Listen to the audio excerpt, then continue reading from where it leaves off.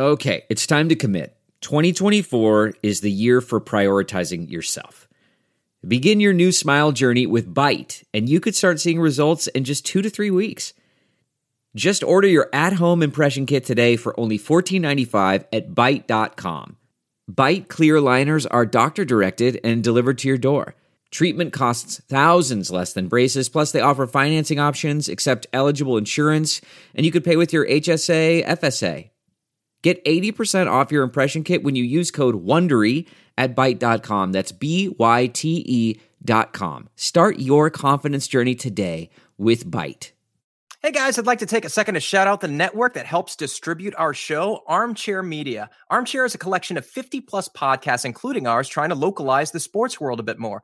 We've been with them for, like 6 months or so, but we have really enjoyed working with Andrew and the rest of the team. Saints Happy Hour podcast, you guys have heard us talk about them in the past, but starting June 1st, Bet Online will serve as the title sponsor for Armchair Network, as well as our show. Pretty cool, right? Gone are the days of mowing our respective lawns. Now we are on to online sports gambling. So I guess that's a step forward. Also, I want to shout out the 9 Club. It's the world's largest skateboarding podcast, hosted by professional skaters Chris Roberts and Kelly Hart. Perhaps Kevin knows who they are. You can follow them at the 9 Club. To see all things Armchair, search Armchair Media wherever you get your pods, and make sure to check out Armchair's website, armchairmedianetwork.com. If I could have just one more minute of your time. Look, following the senseless murders of Breonna Taylor, George Floyd, countless other Black community members, we want to ensure we do what we can to make a tangible impact on those communities. So Armchair Media will be issuing 2 $500 scholarships per semester to aspiring Black creatives. We're also working with organizations that may allow us to crowdfund. Now, thanks to donations by myself with the help of our friends at Saints Happy Hour podcast and one of our listeners, Music is My Refuge, that number should potentially grow to 4. Please DM me if you want to contribute. Look, if you've ever been dismissed as having an unrealistic career path, if you butted heads with parents or teachers, if you have feared to express yourself or put your work into the world due to backlash, please apply. We recognize that there are creatives out there who may have bypassed college, who didn't get into college because maybe their passions didn't translate to college, or maybe you simply didn't have enough money to go to college. This is why there's only 3 requirements. An aspiring creative African American, you must be under the age of 21, and you have to submit a project. That can be graphic design, photography, writing, audio, video, journalism, creative writing, whatever. Just submit it. Scholarship at armchairallamericans.com. That's scholarship at armchairallamericans.com. We can't wait to see your application. You are listening to The Bird Calls on the Armchair All-American Network. For more on your Pelicans, go to iTunes, search The Bird Calls, and subscribe today.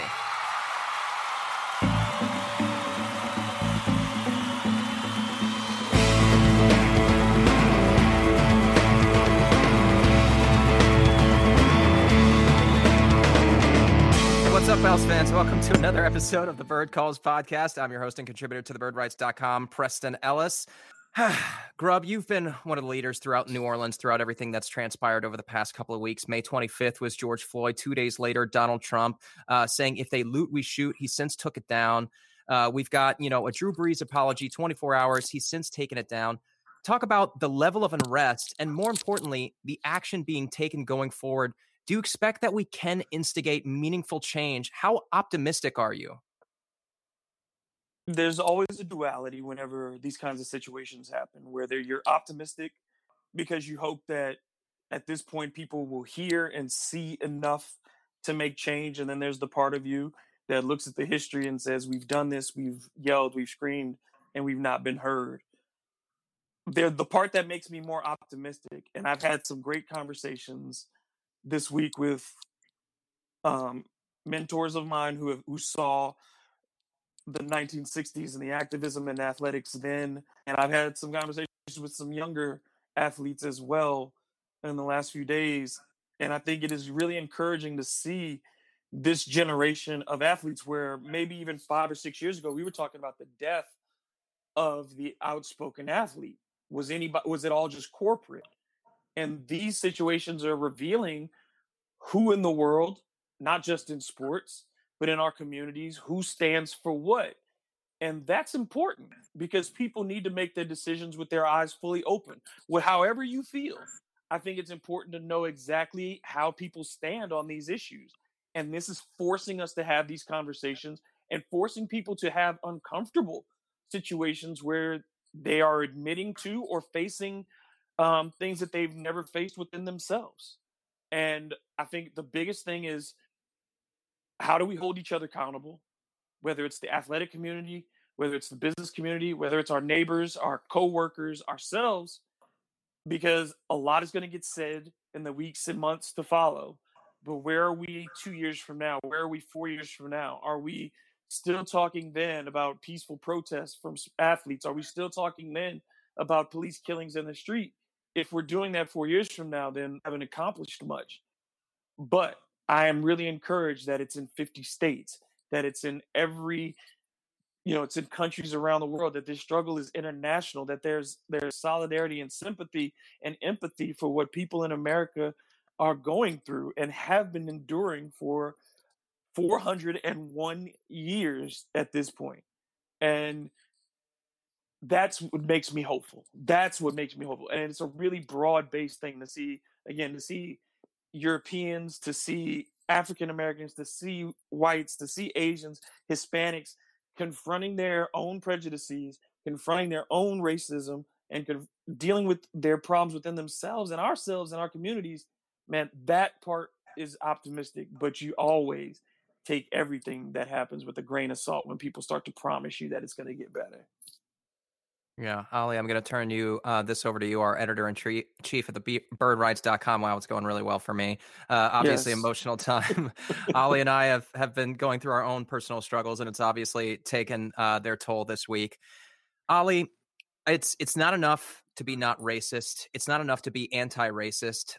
There's also a degree of action that needs to be taken, a positive action, reinforcing action. We're trying to do our part at Armchair Media Network, forming these potentially 4 scholarships, thanks to the help to the guys at saintshappyhour.com. If you look at social media, Ollie, I feel like you see more action, more support, more activity than ever before. Is that the impression you're getting? Yes, without a doubt. In years past, the people who need to be speaking on this topic just turned a blind eye.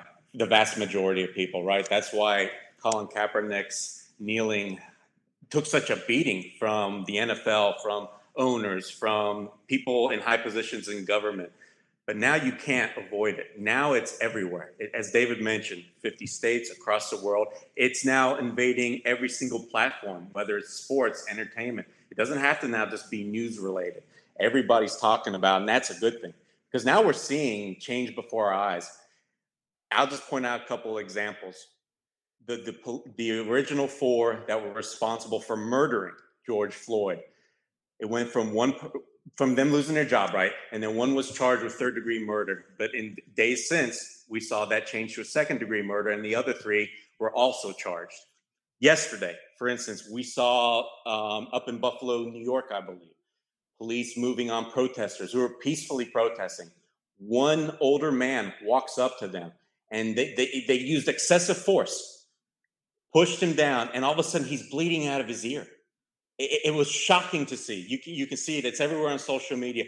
But hours after that, the police department spokesperson said he tripped and fell. But guess what? All because of this now being out in the open, that the fact that so many are not turning a blind eye, they changed their stance and they suspended 2 officers immediately. And hopefully we'll be learning more of the situation soon. So you're seeing now change happening when there's something done wrong regarding police brutality. You're now seeing differences, what used to be differences of opinion, people trying to make Black Lives Matter, turning into a different platform, or somehow changing it, adding to it, taking away from the original purpose. It's definitely a different time now, and I'm just hoping that this ride can be ridden for as long as it needs to be, to where we actually get to the point that real change happens across America.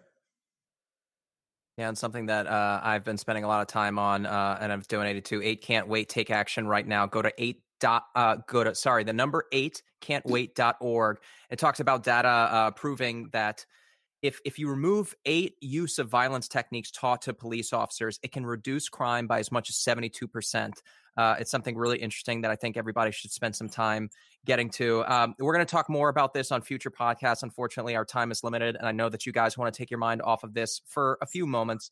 We're going to talk basketball, a lot happening this week, and we'll have Chris, Connor, and Jamal on later in the week to talk about all of the matters that are frankly more important than basketball. But for now, let's focus on basketball for a few minutes. We'll go back to Grub, 22-team format. Everybody's going to play 8 regular season games. If you come within 4 games of the 8th seed as a 9th seed, you get a play-in tournament. You have to defeat the 8th seed by 2 games, or if you are the 8th seed, you only face single elimination if you can take down the 9th seed. Grub, talk about your reaction to this new enacted policy. There was not going to be a perfect solution that made everybody happy. But I think this is as close to fair as you can get. If you were going to have to go beyond the 16, and knowing that you had teams that were within striking distance when the season was interrupted, it certainly takes away a lot of the Pelicans' advantage. I think statistically they went from 60% chance of making the playoffs to somewhere now around a 15 to 20% chance of making the playoffs. So their work is certainly cut out for them, but they've gotten an opportunity. And as they said themselves, they put themselves in this position by not winning enough games. So they've gotten all they can ask for, an opportunity. And as far as for the rest of the league, the owners voted for it 29-1. It could have been 30-0 if Portland would have gotten a concession. So I think the main thing for them is that they get the coffers rolling and get some money in the pocket before next season begins. And so, hopefully the basketball will be of good quality, but that'll be something that we'll see. But at the very least, for us as basketball fans and people who cover the game, we have something to talk about. There's just going to be a lot of things that have to get ironed out, the details. But at least we have a structure for a season. Yeah, absolutely. I frankly am surprised that it was able to come together in this format. I thought the simplest explanation was the 16-team format, which Sam Amick reported could net the NBA alone as much as $900 million. However, I think the fact that they were able to enact this speaks to the power and the level of respect that Adam Silver leads. Now, Ali, are you surprised that so many teams were able to buy into this? And how concerned are you? Instead of having 16 teams, their families, their officials, their coaches, we now have 22. All these teams are going to be playing against each other. So if a contagion does enter this bubble, it could potentially spread like wildfire. Does that concern you? No, I'll address your last question first. No, it doesn't concern me. They're planning on not allowing the families to accompany players until they start at least the playoffs. So it won't be until, when the field is reduced to 16 teams. There was even some talk of wait until they get past the first round. So therefore it would be just 8 teams. So no, I'm not too worried about it. To go from 16 to 22 teams. I feel like, my gut tells me that's not suddenly exponentially increasing any risks regarding the pandemic that's going on. You're suddenly not going to expose or have problems containing, a certain bubble, whatever you're trying to preserve, or get enough tests. I feel like it's just such an incremental change. It's not that big. So I'm not worried from that viewpoint at all. But as far as your first question, I'm trying to remember exactly what you asked. Refresh my mind real quick. Just talking about I'm playing with my dogs that are attacking me. Sorry. No worries at all. We've all got a lot going on in our personal lives right now. Just in terms of what Adam Silver was able to pull off. Yeah, that's right. Yeah. So anyways, I'm not surprised, no, because I've heard that the most prominent voice in these meetings actually came from Michael Jordan. He commands, of course, so much respect, right? Maybe the best player ever to play the game, to lace him up. And he said, we have to start with the fact that we need to keep the playoff the traditional format where it's 7-game series. You got the same amount of rounds. So when you go from that, it was just logical from what I've heard, you have to give some kind of ramp up, right? For these teams, you can't just jump straight into the playoffs. You've got to give them some time to warm up, establish some chemistry. The players to get some legs back. You don't want them jumping in and playing all of a sudden 40 minutes, right? Because that's what playoff basketball is. So you want them starting off with these 8 games, especially the playoff teams, give them at least 20, 25 minutes of run. That's the safest way too, right? To prevent injury risk. And then if you're already doing all that, you're already having some kind of warm-up schedule, why not in Adam Silver's eyes, make it more interesting to fans by having this additional format being expanded to allowing these other 6 teams in, because that's really going to be where the interest is, right? If the NBA had just done the 16 teams plus the warm-up games, there wouldn't have been nearly as much interest. There wouldn't have been something or compelling to watch. Now there suddenly is, because all these teams fighting to get in. Every game's going to be of playoff intensity. It's going to be, every possession is going to matter. So I think that's the gripping part. You're going to have Zion in these games. You're going to have not only John Morant, but like I said, Zion, Damian Lillard. So I think that is what it was so enticing. I think that's why this format came about. So no, I'm not surprised at all that this is where we're at today. Now, Grub, I'm writing about this for thebirdwrites.com, but I want to get your perspective on it. Obviously, for those lower tier teams who are just fighting for their very lives to get in, there's a lot at stake. But when you talk about teams 1 through 12, the Lakers, for example, have a significant 5-game lead. The Milwaukee Bucks have a 7-game lead. The Clippers only have a 1.5-game lead over the Nuggets, but that doesn't really matter because if they fall to 3, they still face Denver in the first round, and they still avoid the Lakers until the Western Conference Finals. So talk about why these games should matter to these top tier teams. I think for them, it's like Ali said, it's about getting your team back in shape. I think you're going to see a lot of the teams that are firm in their positions or the teams that have slight variations in their positions. They can use those games almost as a mini training camp to get guys in order again, start working on your rotations again, address specific issues you had before, going into this hiatus. Those are the things that they get to work out. Kawhi Leonard now will have a little bit more time on the floor with certain units. They can experiment with groupings they may or may not use in the postseason. So I think that's what they'll be looking for. And because of the schedule, the way this is going to have to be, you're talking about 90 days roughly to get in all of these games. That there are going to be teams that are playing pretty close to each other. They're going to see the back-to-backs that they missed for while all the hiatus has been going on. So I think, again, you need as many of those games to ramp up and avoid the little injuries before you get to the playoffs. You don't want to see a team's postseason position get ruined because of some overwork. Having Anthony Davis or LeBron James or one of those guys out there for 35 minutes and they pull a hamstring, and then you lose a huge TV draw. So they needed those extra bodies for that. And I think the teams at the top ultimately benefit from that as they go into the postseason. Yeah, and just to add to that, nobody wants to see sloppy play, right? Because that's what we would have seen. You don't give these teams any kind of warm-up.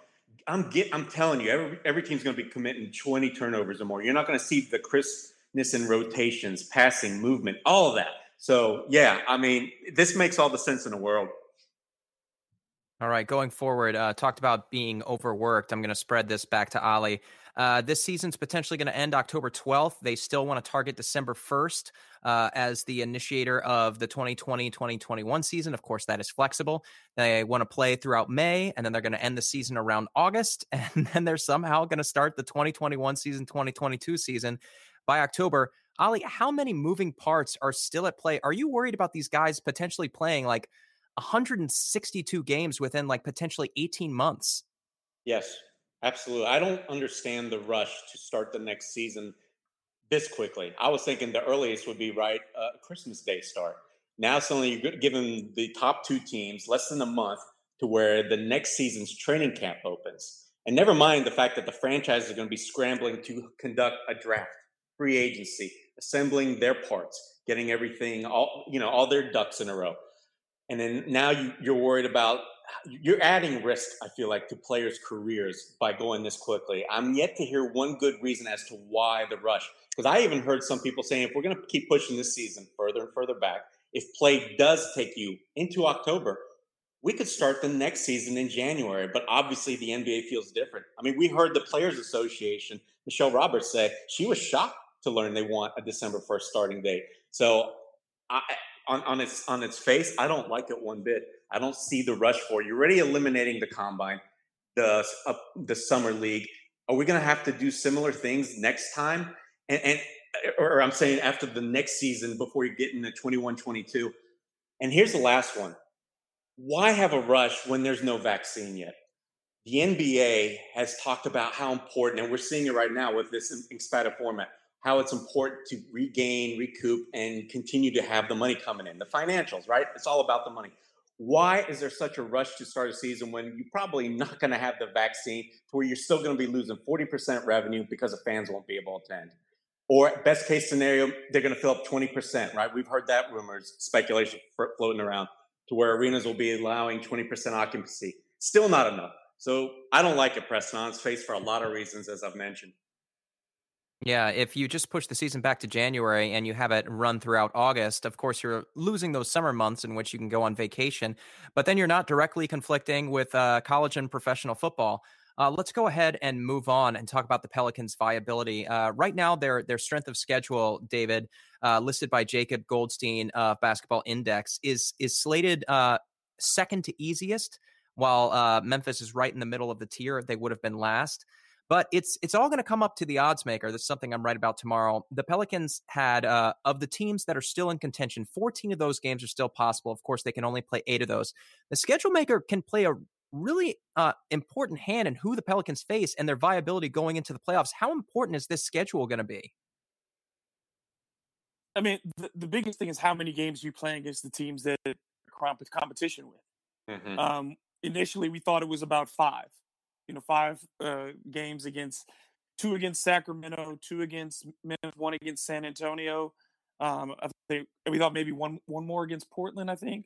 No Portland. Just no more Portland. Yeah, so you had just one against Jazz, Orlando Clippers, and Magic. Jazz, Clippers. So you had 5 opportunities in that. What we thought, and what may still end up being the schedule, we don't know. But how many opportunities do you get to get against those teams? That's what it's gonna come down to. Because no matter what, it feels like to me the Pelicans have to win 6 of 8 games to even give themselves a chance. Yes. You got to win 6 of 8. So the best thing is to have them be against teams that you're going to be familiar with, teams that you're directly competing against. If it's against a lot of the top tier teams, maybe you get a chance to catch them off guard. But it's also going to depend on the schedule is weighted too, because teams that come out of the gate slow, you can be done in a matter of two games. If you lose your first 2, you're done. So it's going to be really important how it starts for the Pelicans in particular, because we know starts of schedules have not been kind to them in the past. So, and how many they get against those teams that they're in direct competition for that spot. Yeah, they've got 2 scheduled against Sacramento, 2 against Memphis, 2 against Washington, San Antonio 3 times. Outside their division, they also have Utah, Philadelphia, and the Los Angeles Clippers. I'm writing about all that tomorrow. So some of those important ones, Ali, the Clippers and the 76ers, also the Orlando Magic. That one could potentially be a gimme. You want to eliminate some of those top tier ones, especially since they don't help you against their competitors. How important is it that Pelicans do get to play Sacramento and Memphis and San Antonio multiple times? Well, David already mentioned it, that direct competition is the best way for you to ensure that you grab the 8th or the 9th spot. So I love this scenario and that you've talked about. The Pelicans could conceivably have to beat Memphis 4 times. But how great would it be if they could just take the 2 in this 8 game upcoming series, or whatever, the regular season finishing schedule? If they take those 2, suddenly they're not 3.5, they're 1.5 games out. And when you look at the rest of Memphis' schedule, they play, I think, Portland, San Antonio one-time piece, but then the rest of the games, they're all against, playoff locks: Utah, OKC, Milwaukee, Boston. Memphis is there's no certainty they can hang on to that 8th or maybe even the 9th seed if the Pelicans can get those first 2 games against Memphis. So that's the key one. And I'm glad you mentioned it on Twitter yesterday about what the Pelicans may have to do. But I'm now thinking of taking it a step further. If they can grab those 2, boy, it changes the whole playing field, right? So that makes then, honestly, even the games more important for the Pelicans, the 2 against the Kings, right? And then the 1 against the Spurs.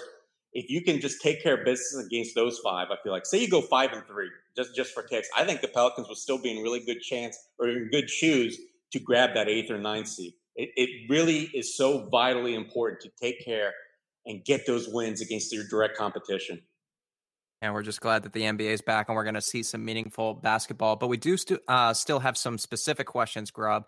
This is from Finn the Human. He's asking who's going to get minutes. Alvin Gentry always says that a 9-man rotation is the most productive, but he still always manages to get that Frank Jackson minute in there, that Nickeil Alexander-Walker minute in there, that Jackson Hayes minute in there. Wave goodbye to that. Yeah. What do you expect to see, Grubb? Again, first you're going to have to see what the assessment is when these guys get back to camp. What's their capacity to do what they normally do. And once they're assessed and we see what they look like, I would imagine that early on there's going to be a lot of substitutions. Yes, you probably see 10 guys play in games 1 and 2 of that stretch unless he's able to ride somebody, there's a hot hand who can make it and he feels like the health is going to go. You are not going to see Zion Williamson play 35 minutes his first night. You know what I'm saying? That's just not going to happen. I don't see. Are you sure? The Pelicans. I just can't. I can't. If he's in great shape and he's been working out this whole time, I think there is that chance. That's all. On night one. On night one. I would think games 1 and 2, you probably would see more feeling out. I would imagine everybody is going to be that way for games 1 and 2. That first game's against the Kings, buddy. We got to get that one. True. Yeah, but I'm just saying.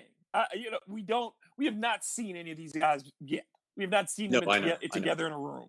So yeah, I'm just thinking that early on, yeah, it'll be tight. But then the end, you're going to be like the end of the playoffs start basically day 1.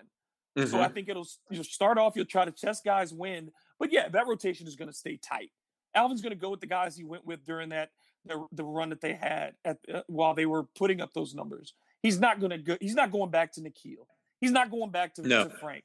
He's not going back to Jackson unless there's foul trouble. It's just not happening at this stage. They cannot afford to give them minutes if they're trying to get into that 9 or the 8. So, yeah, I don't see Alvin extending it other than see how much wind guys need early on. And those would probably be subs heavy in the first half. So he knows he's got those guys ready for the second. I really think Alvin, if it's just up to Alvin, he's going to want to go with 7-player rotations. The starters, right? Drew Holiday, Lonzo, Ingram, Zion, and Favors. And then, of course, off the bench, J.J. Redick and Josh Hart. I think he wants to ride those guys for as much as he can. But it goes to your point, David. The question is, will he be allowed to?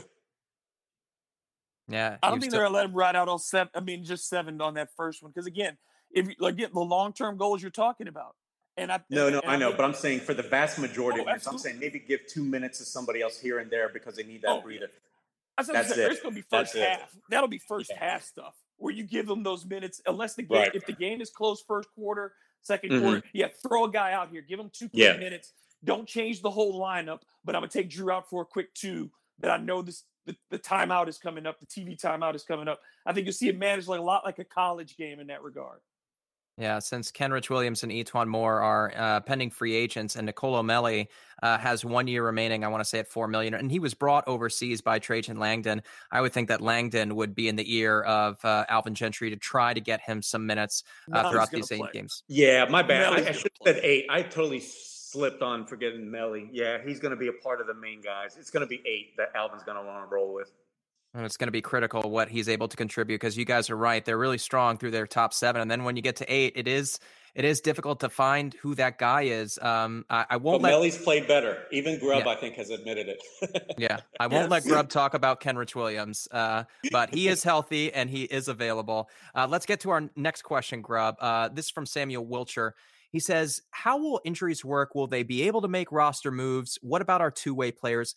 Grubb, do you expect the NBA to let teams bring in more than 15 players?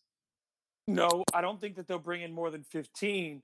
But I think you'll still have access to those guys who are your two ways. So they could be added to that. You know what I'm saying? Like, I don't think that they'll extend the roster on game days itself. Mm-hmm. But I think that the NBA would allow that flexibility for your two-way players because they have not met their requirement. You know, if they have not met their requirement of minutes, I don't see why they would take them away from you.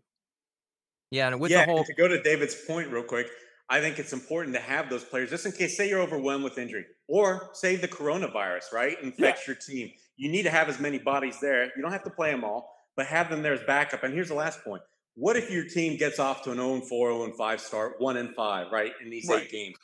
There's no need to keep playing Zion and Brandon Ingram 35 minutes. So give it to those lesser, not lesser guys, but guys towards the end of the bench. Absolutely.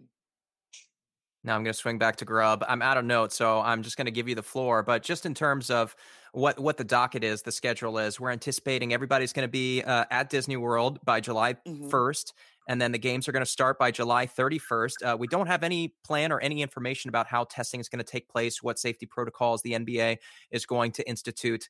How confident are you that the NBA and Walt Disney World are, in fact, going to be able to pull off this entire 3-month spectrum of activity?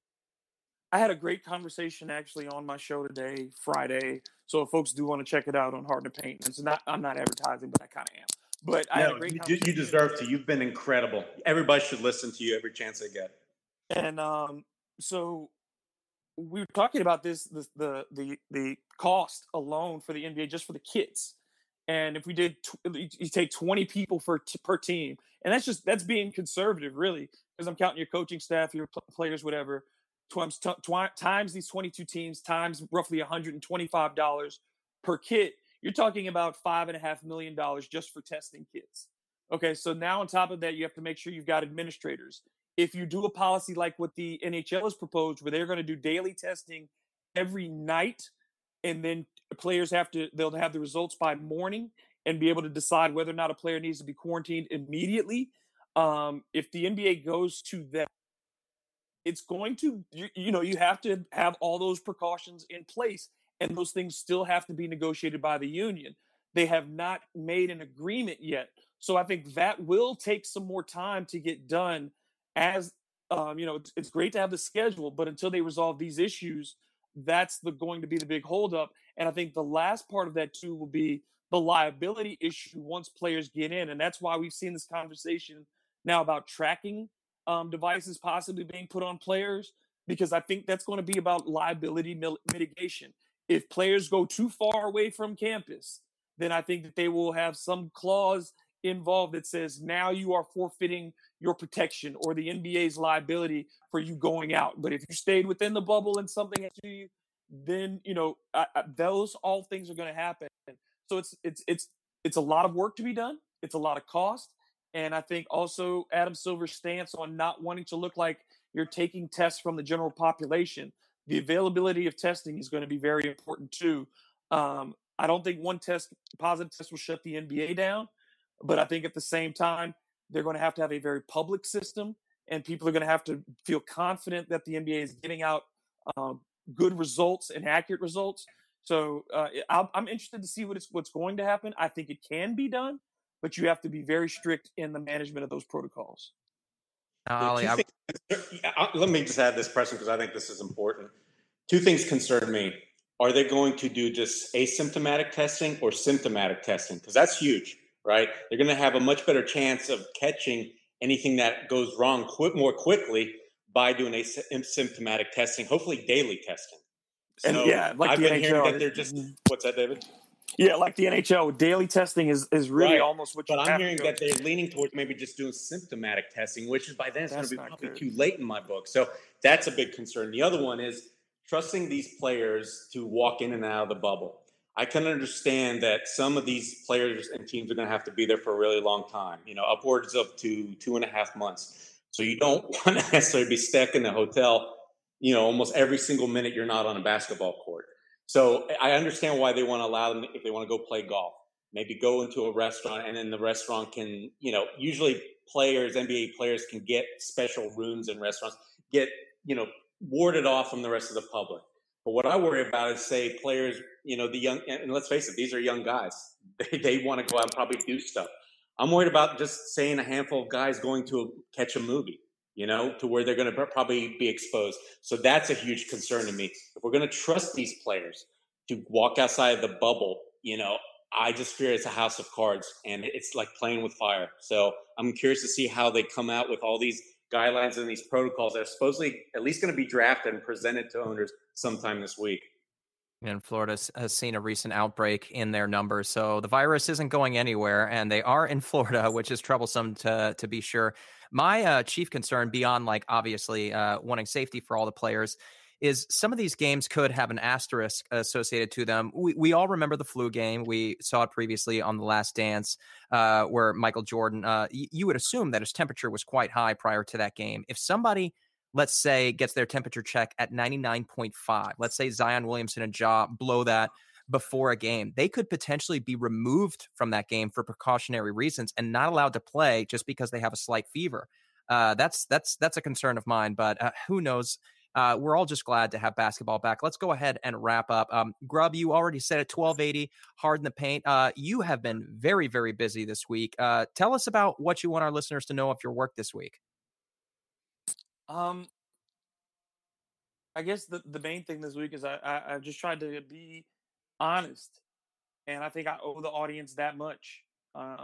Every day I just try to be honest, and I try to be fair, and I try to make sure that I speak for my audience in total.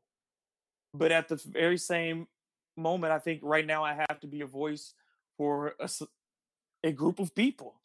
And I am thankful that there have been other platforms that have reached out to me and allowed me to speak on their podiums and speak on their outlets and share my thoughts.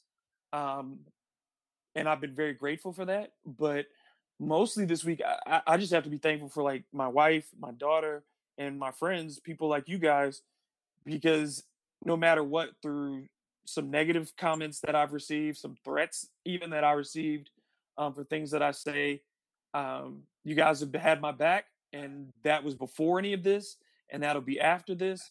So, as much as this has been work, it also just has been my privilege and my honor to be in a position where anybody would say, David, what do you think in this time? And have it resonate. For sure. I think you've been one of the most powerful voices in New Orleans, in our community. And I know I don't have all the answers, and I know I'm going to continue to say stupid things, but I can sincerely say that Ali and I, we do our best. We want to help. We are here to help. We're going to put our foot in our mouths, but when we do so, it's with the best intentions. And at the end of the day, we're going to do our part, and we're going to try to help the best way that we know how. Just a reminder that we have our scholarship fund. If you want to donate to me, that's great. If not, please, please, please just spread the word. We want to get as many applicants as possible because it looks like our number of scholarships is going to be growing. Ali, you've been very busy as well. I see you on the radio pretty much every single day. What's going on with you, man? Yeah, just first, I'm not going to put my foot in my mouth like you. Sorry, that you're alone there. No, I mean, yeah, it's been good that the NBA is ramping up, but that also I've been asked my opinion on what's going on in the world because it's important for everybody to express themselves, but those, especially with any kind of platform, to give their 2 cents because they do have listeners, followers. And so the more everybody keeps talking about things, the more awareness that can be raised on the problems and on how to fix them, the better we'll all end up being. And I just want to make sure that if you like what you hear from us, and I know Preston's going to tell you to subscribe probably in a couple minutes, make sure you listen to David's show too. It is exemplary stuff, guys. David is one of the smartest, most logical people that I know. And his knowledge on this very sensitive but very deep topic, you owe it to make yourself more aware, no matter how much you think you know now. And you can do that by listening to a show. So I implore you to do that. Okay, I'll send you. I'll cash app you now, Ali, for the endorsement. I've been waiting that. I appreciate that for real, though. You guys already know about us, so let's get out on that. David, tell us, where can our listeners not only subscribe to your show, but where can they rate it? Yeah, so on the iHeart Radio app, you can go on there and subscribe to the podcast. You can rate it there as well. It's soon. We're about to have it on Spotify, Apple. It'll be everywhere very shortly, which is great. But also, yeah, you can go and like our page on Facebook, on Instagram, and we're about to relaunch our website with a store too for Hard in the Paint. So we're going to keep trying to expand it, and quite honestly, the money that we raise will go to the show, but also we're going to be making commitments ourselves to help fighting against social injustice, because that's what these platforms are for, to do something bigger than ourselves. And so part of that, any support that folks can give going forward, I'd appreciate it. And please, tune in and tell a friend too.